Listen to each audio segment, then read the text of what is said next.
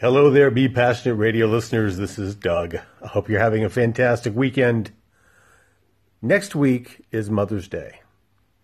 And I want to tell a little bit of story, do a little divergence from my normal passion-focused radio broadcast, and just talk about my life a little bit. Growing up, Mother's Day had a bit of a conundrum for me. You see, I was adopted. And when I was in 5th grade, my parents sat me down to tell me that I was adopted. Probably one of the most traumatic things I'd ever experienced in my life, even to this point in time. It was rocked my world. I didn't know who my biological parents were. I wanted to know who I looked like. I wanted to know all kinds of things. And my parents said, well, when you're 18, we'll let you know.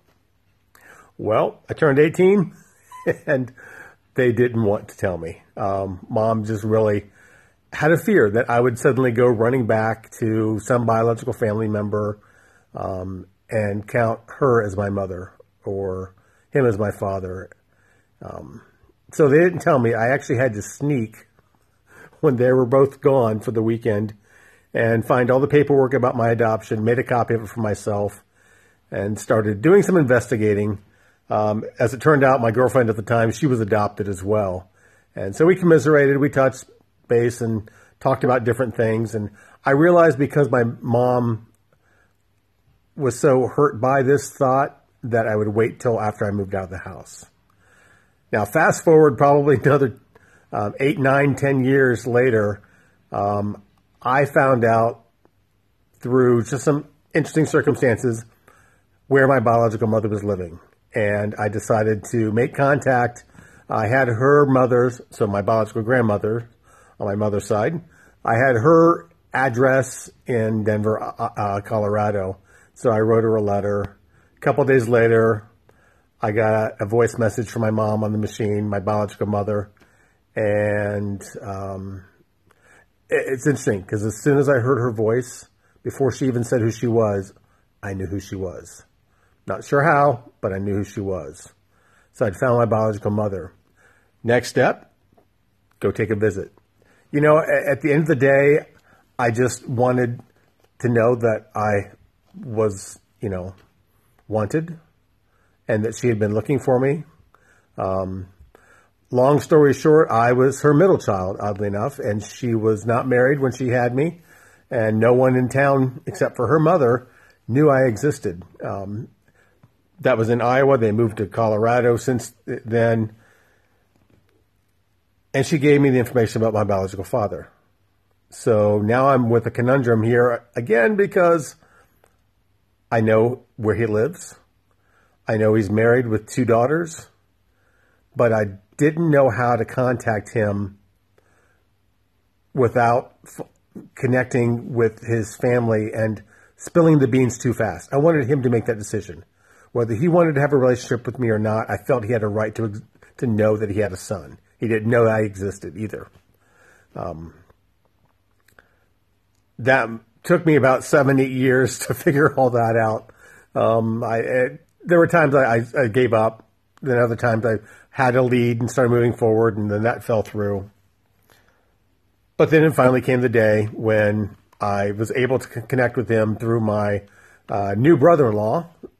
My oldest sister on my biological dad's side had gotten married, and he was online. He was working at Iowa State, and I emailed him, and we emailed back and forth for 3 or 4 months before he told my biological dad about my existence.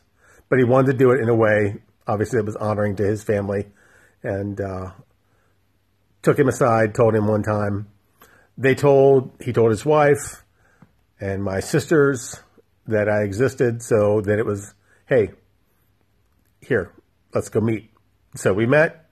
We actually did a DNA test and came back of 99.99901% that I was his son. So he's like, I'm ready to take that 0.009% on faith.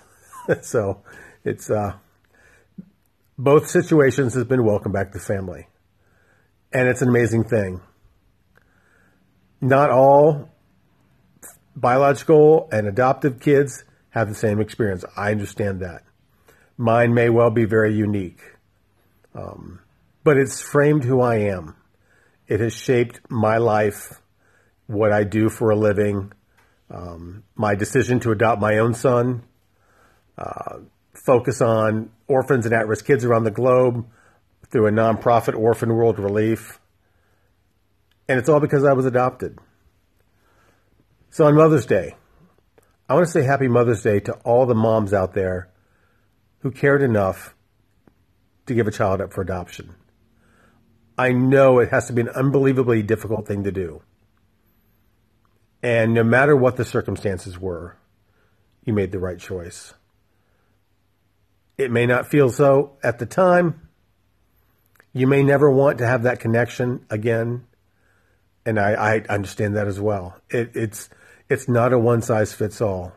The decision to find your family on the adoptee side is also varied. And I'd be happy to talk to anyone out there who's experienced is like mine and not like mine. I'm always looking for new perspectives. But for me, I love my family. And that's what I call it. So my family is very complicated when I try to describe it in terms of adopted or biological. To me, it's just family. I have the good pleasure of having 2 dads, 2 mothers, and 5 sisters, and some amazing brother-in-laws out there. That's my life. And that's my story. It's unique to me. And I love it. And I love every opportunity I have to connect with my dad and his family in Iowa, and my mom and her family in Colorado. So again, to all you moms out there, Happy Mother's Day. Hope you have a fantastic year. And thank you for having the courage to give a child up for adoption. With other alternatives out there, you made the right choice.